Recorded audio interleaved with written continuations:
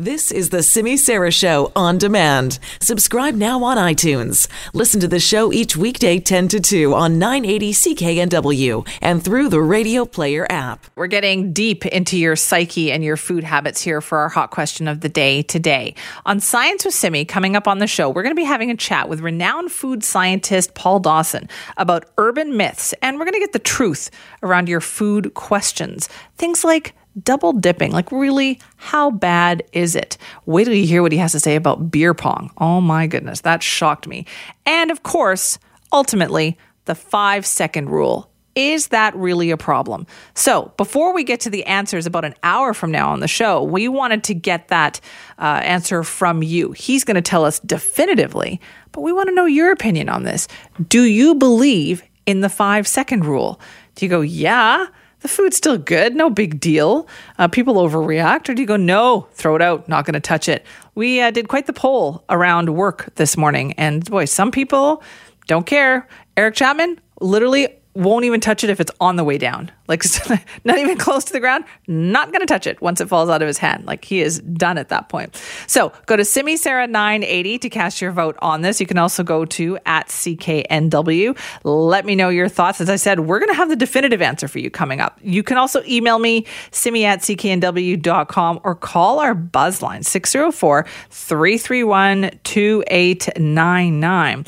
For our Science with Simi today, we are, what prompted this, you may have seen this viral story earlier this week about the In-N-Out burger, which was found on the street in New York City.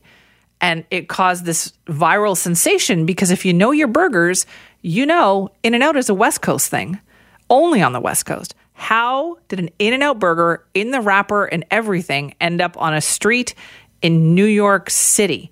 We're going to explain that as well. It prompted this discussion about the 5-second rule and much more coming up on the show this morning. Right now, though, let's get an update on the top story of the day, top story of the week, and that is right across the country. The situation involving the manhunt in the northern part of Manitoba. Global News reporter Clay Young joins us from Winnipeg now with more on this. And Clay, thanks for being back with us. Thanks for having me back. All right, so what are we hearing? That RCMP are going to be speaking, right, in about an hour or so?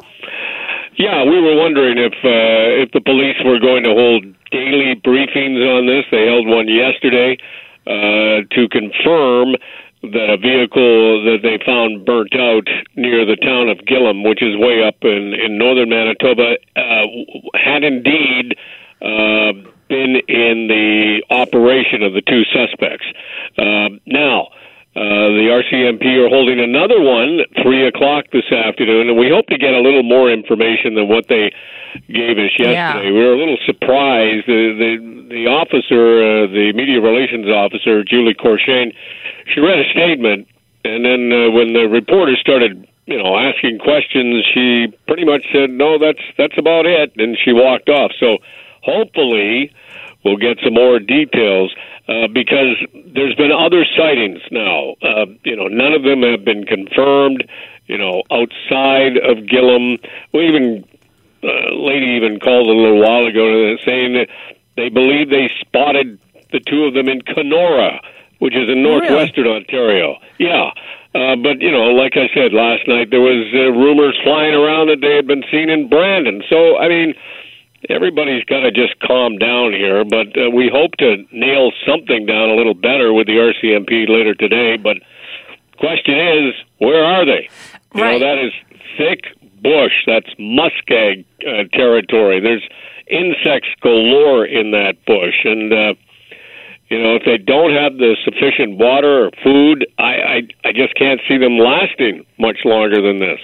Now, you talked about the RCMP and kind of the lack of information. Do you think that's contributing to the heightened concern then that people have? They're starting to see them in other places where when you don't have a lot of information, that's kind of what happens.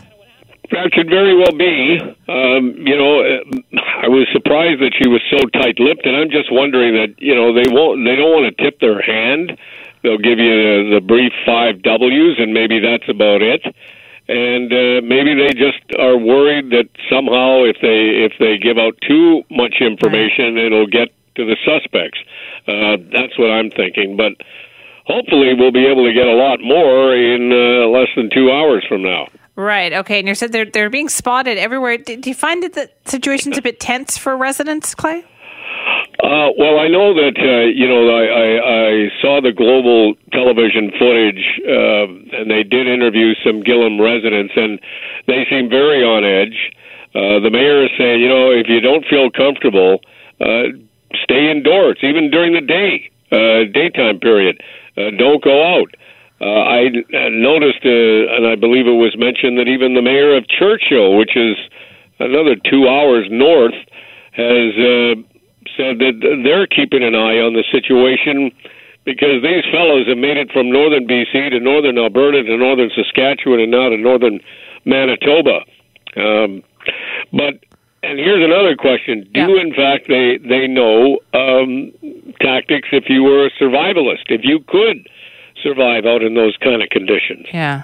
So you're right. So many more questions about this. All right, Clay, thank you so much. You bet. Thank you. That is Clay Young, Global News reporter in Winnipeg, with the latest on this.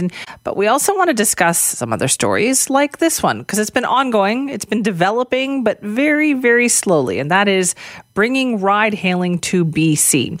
We know that applications from companies such as Uber are being accepted starting September the 3rd. So it's not that far away. Whether or not there will be enough drivers, though, well, that is another matter. Now, Uber has said earlier today that depending on the number of available and capable drivers, specifically those who have that Class 4 license as opposed to the standard Class 5, well, if we don't have enough of those, they said they may not be able to operate outside of Metro Vancouver. So, let's find out more about this. Joining us is Uber Canada's General Manager of Cities, Michael Van Hemmen. Michael, thank you very much for being here. Nice to be with you today. So have you had a response from people who do want to sign up to drive for Uber? Yeah, so over the last 4 years, we've had a number of people provide us with their phone number or their email address to say that they're interested in becoming a driver. And so what we did yesterday is we took that list and we emailed tens of thousands of people across Metro Vancouver to say the province has said that a Class 4 license is necessary in order to ride share at this time. And so we've encouraged them, because that process can take a bunch of time, that if they want Uber to come to Metro Vancouver, which we're hoping they do, that they start that process to get that Class 4 license as soon as possible, so that should the Passenger Transportation Board finalize rules that can allow us to operate, that hopefully we would be able to be on the road with lots of drivers. Is there any way to determine if some of the applicants already have a Class 4? Yep. So once drivers provide us with their email address, we ask them for an image of their driver's license. They upload, some of them have Class 4 or 1 or 2, which would allow them to drive right away, but the vast majority, similar to the vast majority of British Columbians, have a Class 5 license. They have a safe driving history with that Class 5 license. The province has asked that they add on some extra red tape, and so we're telling people that they need to start that process now in Metro Vancouver. So what does that tell you then, Michael, about what the potential rollout for Uber could be like here in BC? So we know that in Metro Vancouver, we're going to require lots of drivers. We're going to require thousands of drivers. The vast majority of people who drive with Uber do so occasionally on their own time. You set your own hours and make money when you need the money.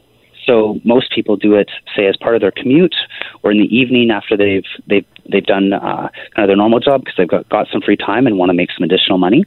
And so if that's someone like you or your listeners, they need to start the process to get a Class 4 license now, because people choose when they want to drive. You need to have lots of different drivers to be able to fill all the times to provide a reliable, affordable service for riders in Vancouver. Right. So what I'm wondering then is, so do you think it'll be a slow rollout? Because how does Uber operate in other cities? Like when you've started operating in another city, do you immediately have lots of drivers?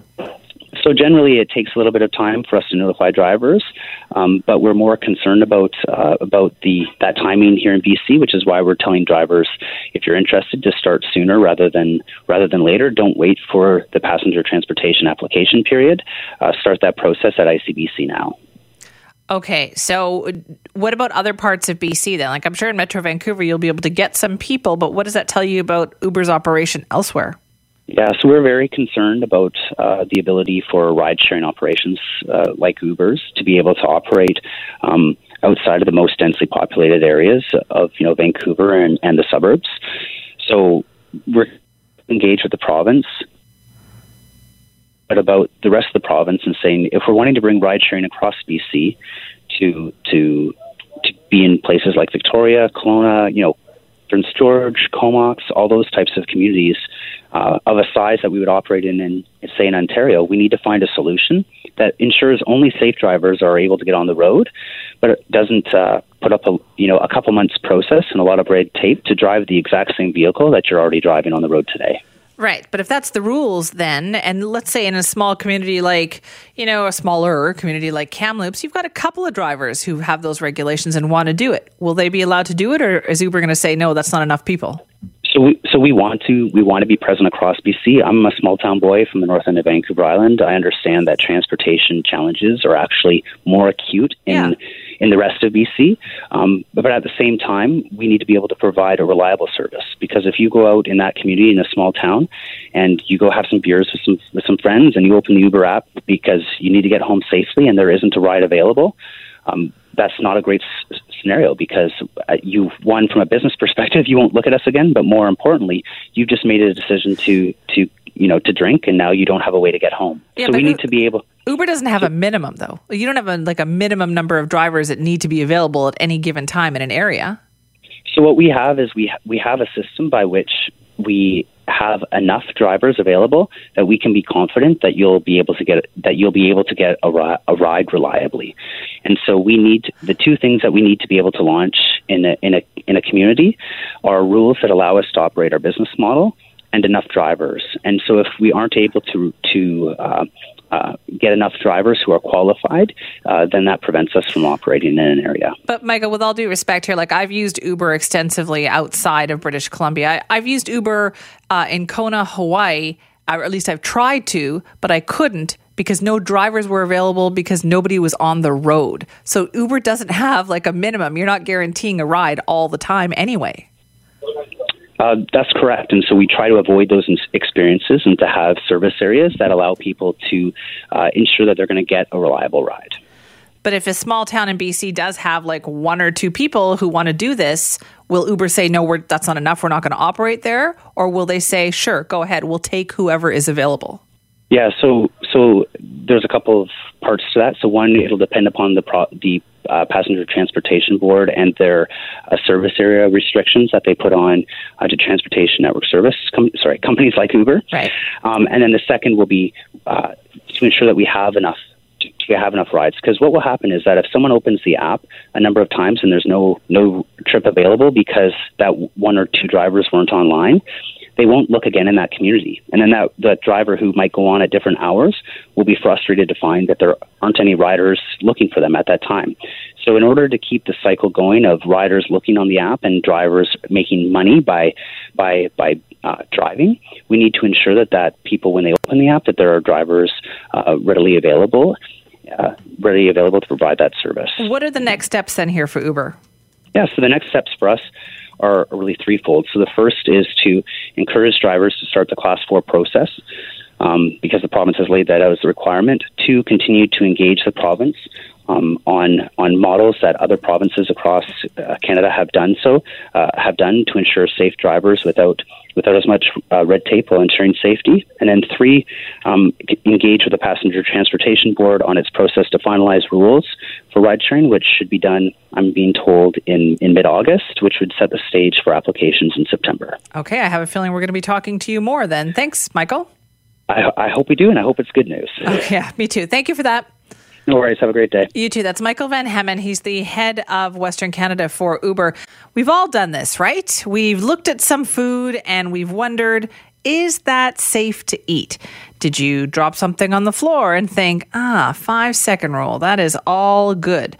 Or as we asked when our Eric Chapman brought this up too, he says once it touches the floor, no good, nothing. Even on the way down, he is not interested in eating that. He said that is just gross. This was prompted this week in our workplace by a story that we saw from New York City. It has captivated people in New York because they were wondering, how did this happen? So you might have seen the picture on social media. An In-N-Out burger lying on the street in New York with the wrapper and everything. Literally looked like it had just been picked up from the counter, the cashier at In-N-Out. There it is on the street in New York City. So why do you think is that so spectacular? Why is that so unique? Well, if you know your burgers, you know In-N-Out burgers are only available on the West Coast. So for it to be on the East Coast, it would have meant that somebody bought it at an In-N-Out somewhere on the West Coast, got on an airplane, flew to New York City, and then somehow dropped a burger on the street. Well, it turns out actually that is what happened. It was a woman who loved In-N-Out burgers, bought a whole bunch of them, was bringing them home to New York City, and did drop one of them as she was crossing the street. But by the time it was found, when you think about that, right? That must have been 9-10 hours after it had actually been made on the West Coast, hadn't been refrigerated, so not really safe to eat. And yet people were clearly thinking about it because they said, oh, it looked fine. It looked perfectly fine. It was in the wrapper. The wrapper, didn't really touch the ground. But it got us thinking about that 5-second rule too. Like, if the food touches the ground, should you not eat it? Is it still safe to eat? We wanted to get the definitive answer on this. So earlier this morning, I had a chance to speak with food sciences professor Paul Dawson. He's from Clemson University in South Carolina. He's actually done extensive research into the 5-second rule, into double dipping, into beer pong and bacteria. And here's what he told us. Well, Professor Dawson, thanks so much for joining us. You specialize in kind of food science and product quality. How did you get involved in this?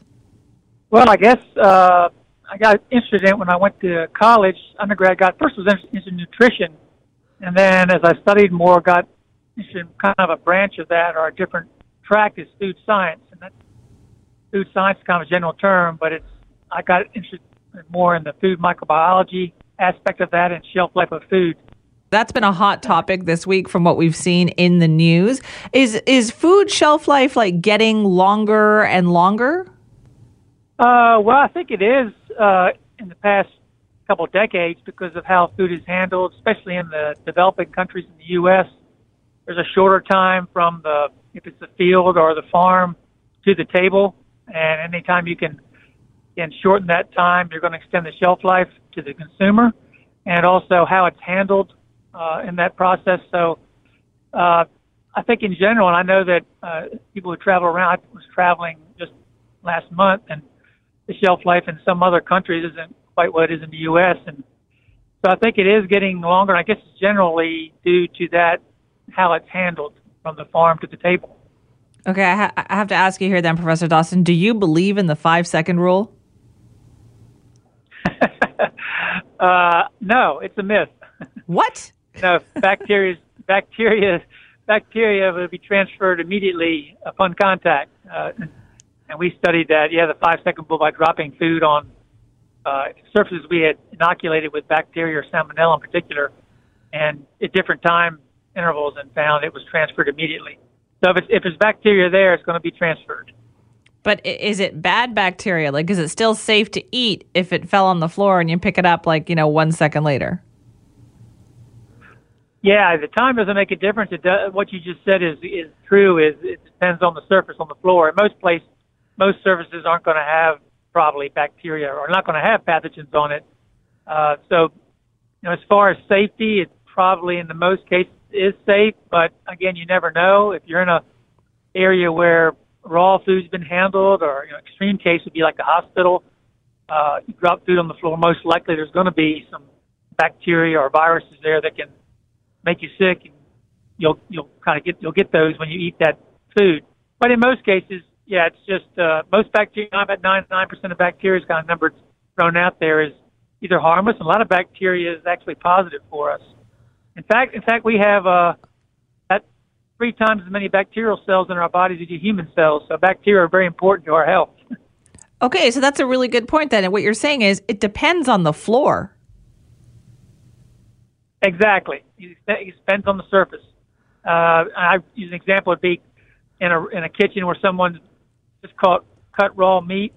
and you go behind them and make a sandwich on that surface, then that would be a risk factor because Yeah. it's probably there might be some pathogens there. So yeah, cross-contamination would be the concern. But again, most cases, floor is not going to be contaminated. Now you never know. Someone walks in, just walked outside, and they stepped in dog doo-doo or whatever, then it might be there. So I always equate it kind of playing Russian roulette, or not wearing a seatbelt. You go your whole life not have an accident, not wearing a seatbelt, never get hurt, but for chance that you do have an accident, it's probably going to save your life. Right. That makes sense. Did you see this story in the news this week, Professor Dawson, about the In-N-Out burger that showed up in New York City and nobody knew how it had gotten there? I did read that story. That was kind of hard to understand or interesting, right? To say the least. Clearly, this burger, if somebody had wanted to eat it at that point, would have been like 9 hours old. About that, we calculated with the flight and everything, and it would have not been refrigerated. Would that thing still be safe to eat? This lady had brought it all the way across the country from Los Angeles on an airplane without refrigerating it. Is it still okay to eat at that point? Yeah, that would be an example of playing Russian roulette, I think. When the meat's cooked, it's safe to eat, but we don't. When you cook meat, you don't cook it to the point you're going to make it sterile.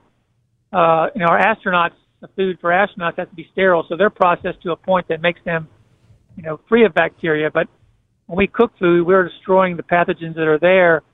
But there could be cross-contamination. I mentioned if there's bacteria present, 9 hours, certainly unrefrigerated, would not be safe to eat. I mean, that would be my judgment.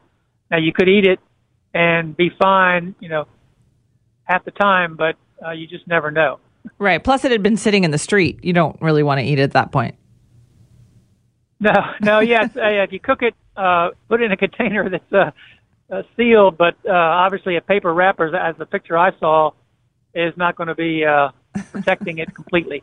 So don't eat that burger. I guess that's good advice. Now, I know another hot topic that you have worked on in your career is the idea of double dipping. Is double dipping really so awful? Well, it's the fact that we found. The fact is that when you double dip, you are transferring bacteria from your mouth to the dip. So kind of like the 5-second rule, you're kind of rolling the dice, if you will, depending on who else is double dipping. We actually, someone came up with a saying, and we said that you go to a party and everybody's double dipping, it's like you're kissing everybody in the room. So that could be okay. Oh boy! I mean, that might be okay at a family party, not so much at a work party. You know what I mean? Right? Yeah, and you never know. Someone has a cold, and some people who are not overtly ill are carrying a cold or an illness. And a classic example of that is Typhoid Mary, who was not overtly sick but was carrying salmonella and making people sick. So it's just taking a chance, and a long party, multiple people dipping in the same bowl. You just kind of taking your chances. Right. I guess that's the thing, because like you say, some people might do this their whole lives and think, you're overreacting. There's no big deal.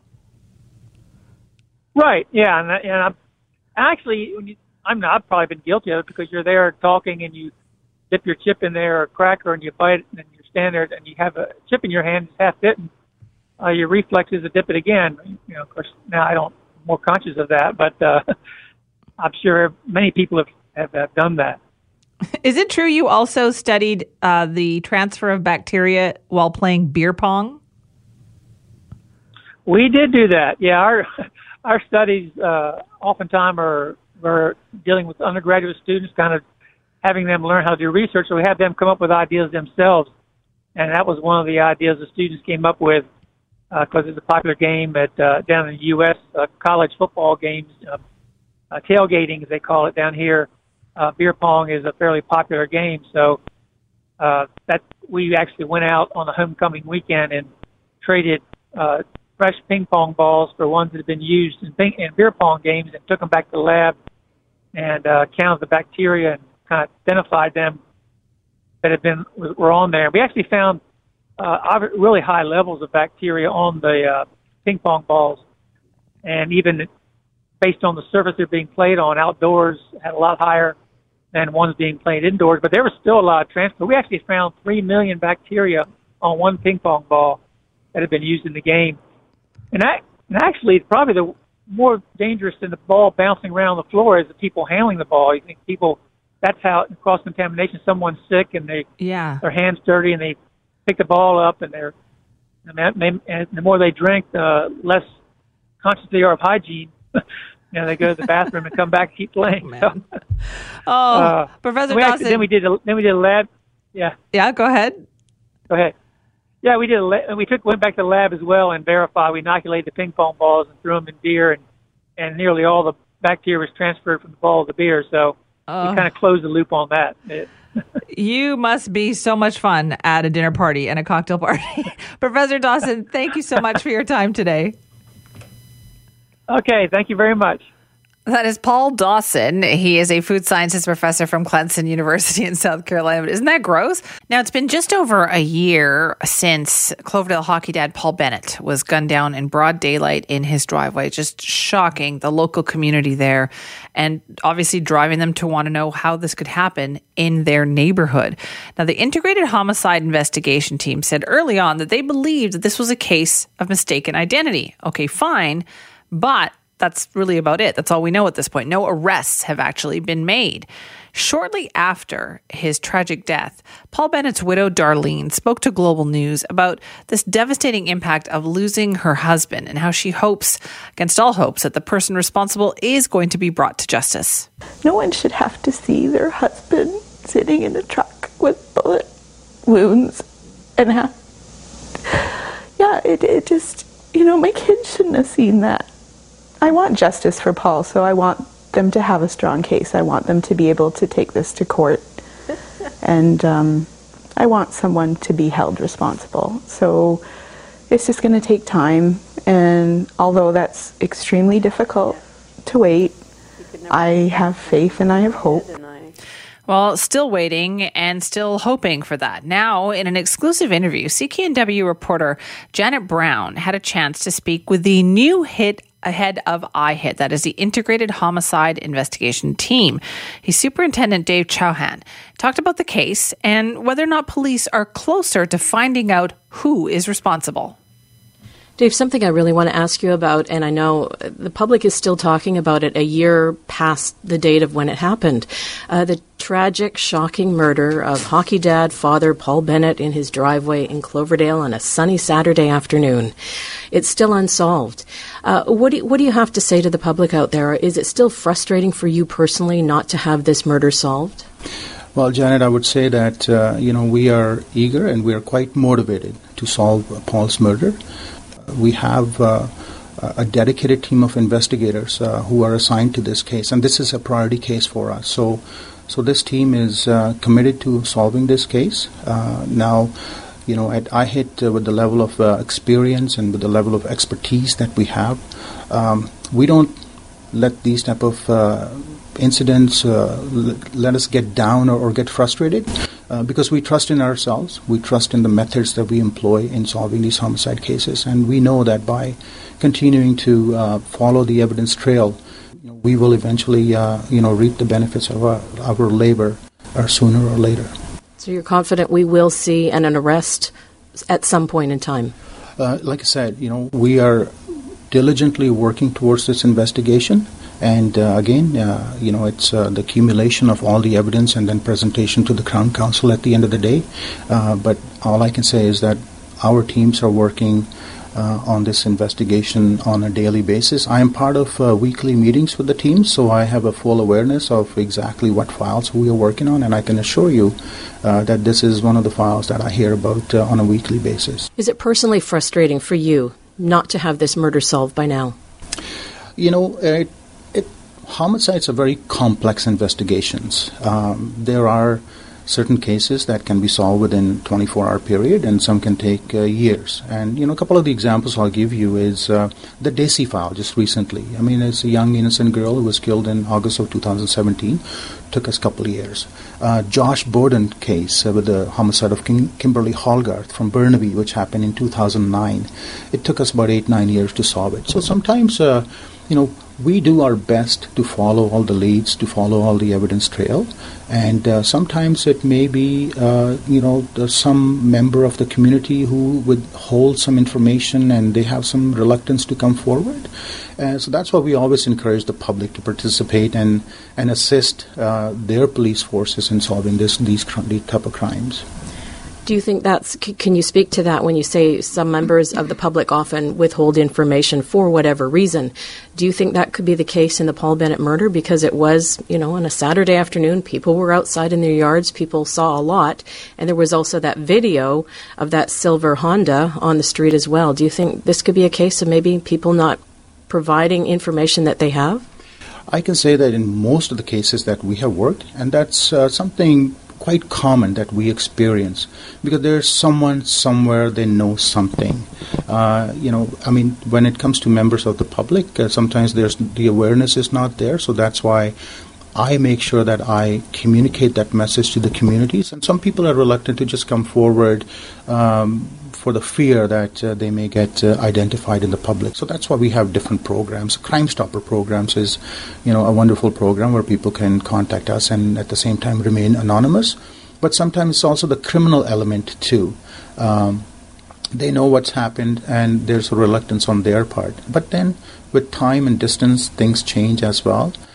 So that's why it's important for us as police to make sure that continuous appeal goes out to the public and it reaches those ears, and that in turn they know that they have to do the right thing, to do their civic duty and assist the police, because by assisting us we end up getting that justice to the families that they so rightly deserve. How many investigators do you have on this file? We have one full team working on it, but when it comes to having additional resources, we never have any shortage of resources. And I'll just give you an example of the Shen investigation, the young girl from Burnaby who was killed. At the height of that investigation, we had 300 resources working on that investigation. So that's the beauty of the integrated fashion we have, the integrated model we have with 28 RCMP detachments and 4 municipal police forces who are part of the IHIT model. So when we are working on an investigations and we require additional resources, and those number of resources can double, quadruple, whatever we need. So all that resources there, but it's all dependent on what's happening on the investigation. When you talk about the integrated model, will things change perhaps if the City of Surrey moves to a municipal police force versus the RCMP? Well, I can tell you that nothing is going to change for IHIT, the way we conduct our business. Regardless of what happens in the political arena as far as Surrey Police Force is concerned, IHIT's mandate is to solve murders, and we'll continue to do that. I have read in the Surrey Policing Transition Plan report, which was released to the public on June 3rd of this year, there are 3 different options are mentioned in that report. And the first option is to remain part of the IHIT team. So if, the plan goes through the government, so that's what Surrey is proposing, to remain part of the IHIT. So it will not change anything for us. But should they decide to leave, there'll be one less municipality that will be part of IHIT. But like I said, we will continue to do our job, which is to solve homicide cases. Something else I want to discuss with you, CCTV cameras. A number of city councillors have brought it up in the past that they would like to see those on our streets, that perhaps it could help the police solve murders a little more quickly with that video that's available. What are your thoughts on that? Do you think that would be a good way to go? Well, in my opinion, I think the CCTV evidence is the best digital eyewitness evidence we have out there. And I am always supportive of new and innovative ways of collecting best evidence. As we know from our experience that the video surveillance, CCTV evidence is becoming more and more prominent, becoming a very crucial component of homicide investigations every day. Not just homicide investigations, but all sorts of investigations. I'll just give you 2 quick examples. The Maple Battaglia incident that happened on September 28th of 2011, young girl who was killed in Surrey. If we did not have the accumulation of CCTV evidence that we collected from the scene and many other places, that would have been a very difficult investigation for us to solve.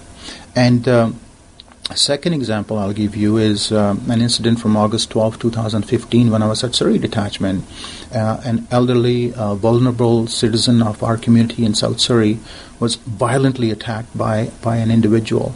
And it was the CCT cameras which showed us the suspect vehicle, which eventually led to the identification, arrest, charges, and subsequent conviction of this individual. So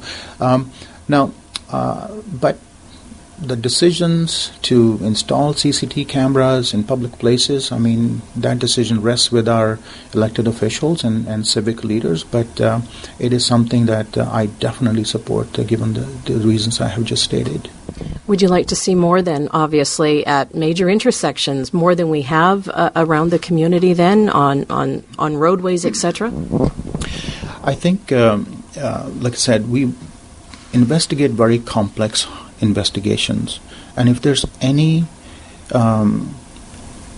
things we have, any techniques, any type of assistance that we can get, and if it's through CCTV, and if it assists us in solving those cases, I think of it as a twofold thing. If those things assist us, we identify the perpetrators who have committed violent crimes against others and hold them accountable for their actions.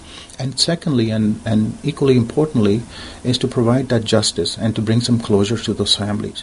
So I welcome the more assistance that we can get, and if we can speed up the processes in identifying the violent individuals, and as a result, arresting them in a timely fashion and preventing them from committing further crimes, I think it's a welcome opportunity for me.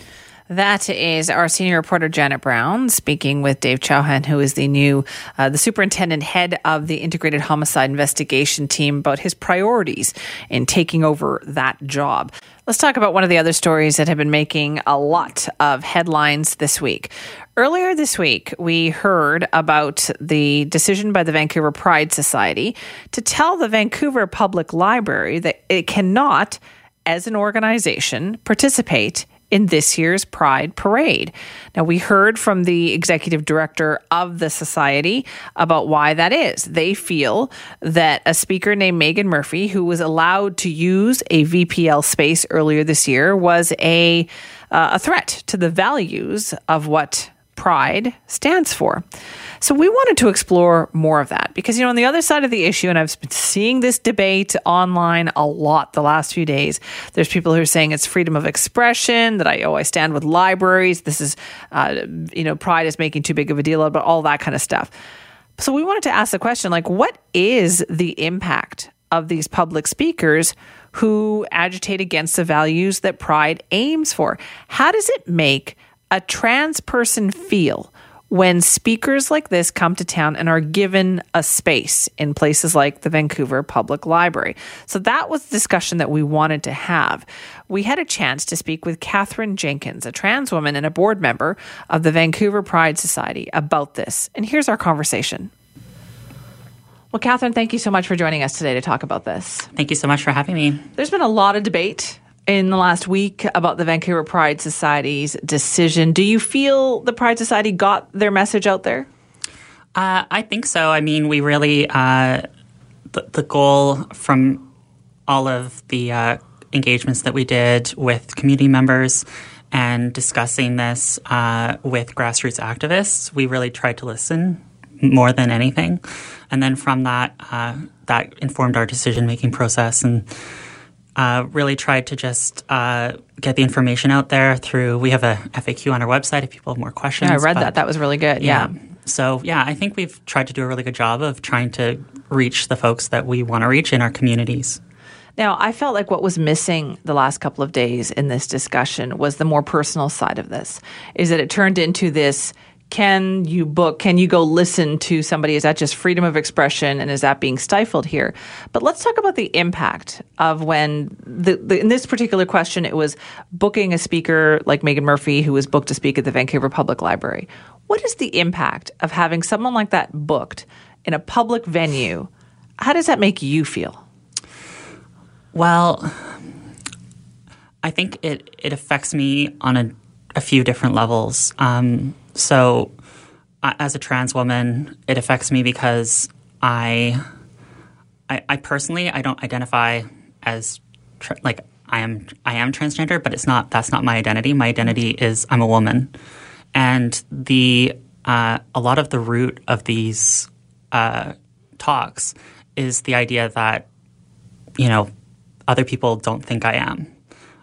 They feel that trans people aren't who they say they are. They feel that our identities are up for debate. And when someone tries to put my identity and who I am in my core up for debate, it's incredibly hurtful and really does, hurt me. Does it scare you?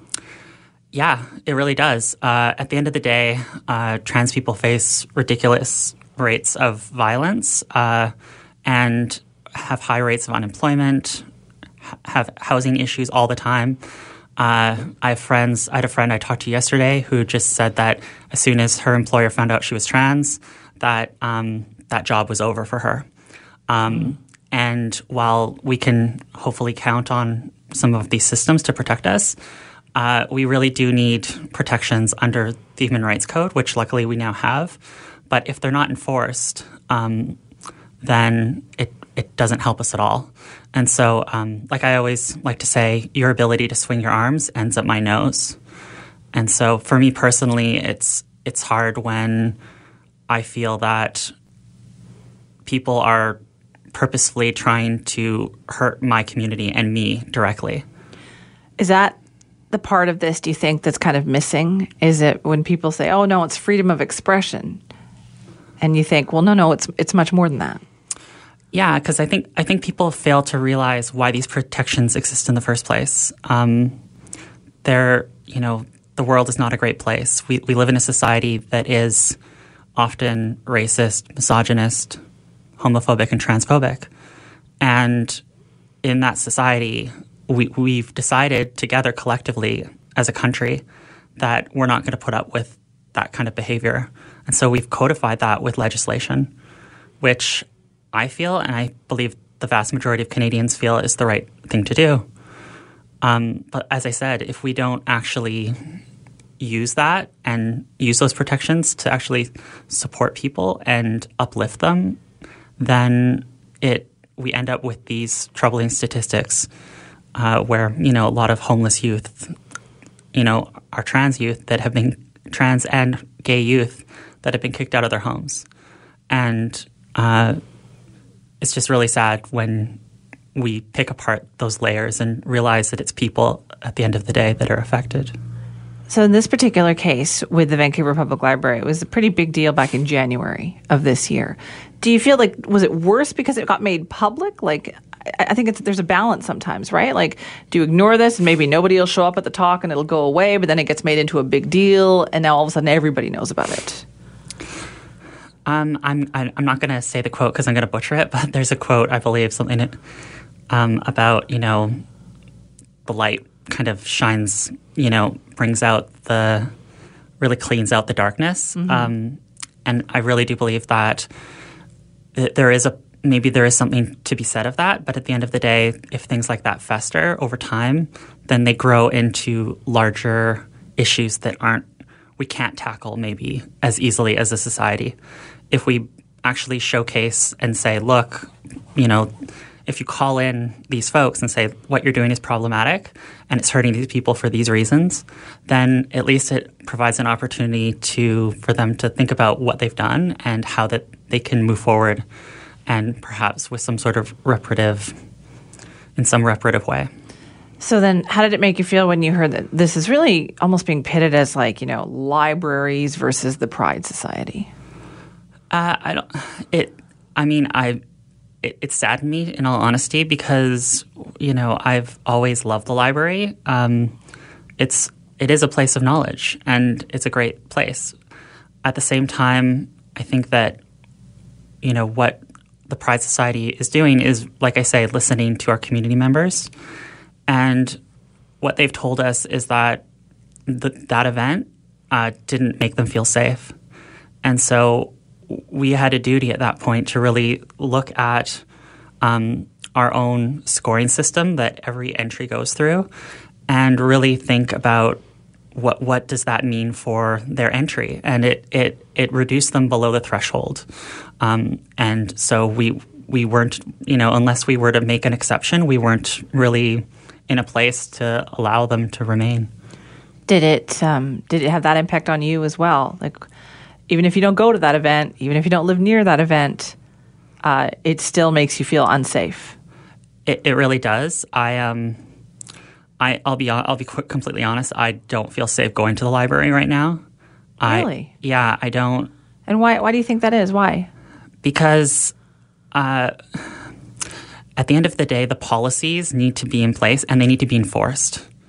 And I don't think that either of those happened. I don't think that they had a sufficient system to really prevent an event that had some very transphobic things said, prevent that from taking place. And so I feel that if that lack of action or actual allyship in action was demonstrated, then how am I supposed to feel if I go into how am I as a community member going to know if I go in to pick up a book that I'm going to have a safe interaction? I know that that the folks there have really done a lot of work over the last few years to really build up their policies in a lot of substantive ways, but it all fails. It's a house of cards, and if you pull that one card off, the whole thing tumbles down. So you're saying if you went to the library today and someone said something to you that was transphobic, or someone said that to you, you feel that nobody would come to your defense? I think that I'm not saying that because I know we have a lot of incredible workers at our libraries, and I don't believe that, but I do feel that the overall system. I now have a bit of an unease in my stomach when I walk through those doors. I feel that the system, like this overall institution that I've come to trust and believe in over so many years of my life as someone who grew up here, I think that it now just it's tainted for me. It doesn't feel the same way as it once did. Do you think that might change for next year?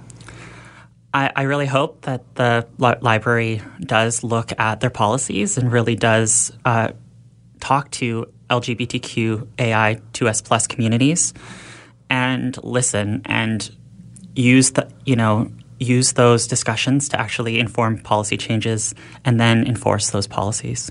Well, Catherine, thank you so much for joining us. Yeah, thank you so much. It's Catherine Jenkins, Vancouver Pride Society board member, talking more about the whole situation that unfolded this week.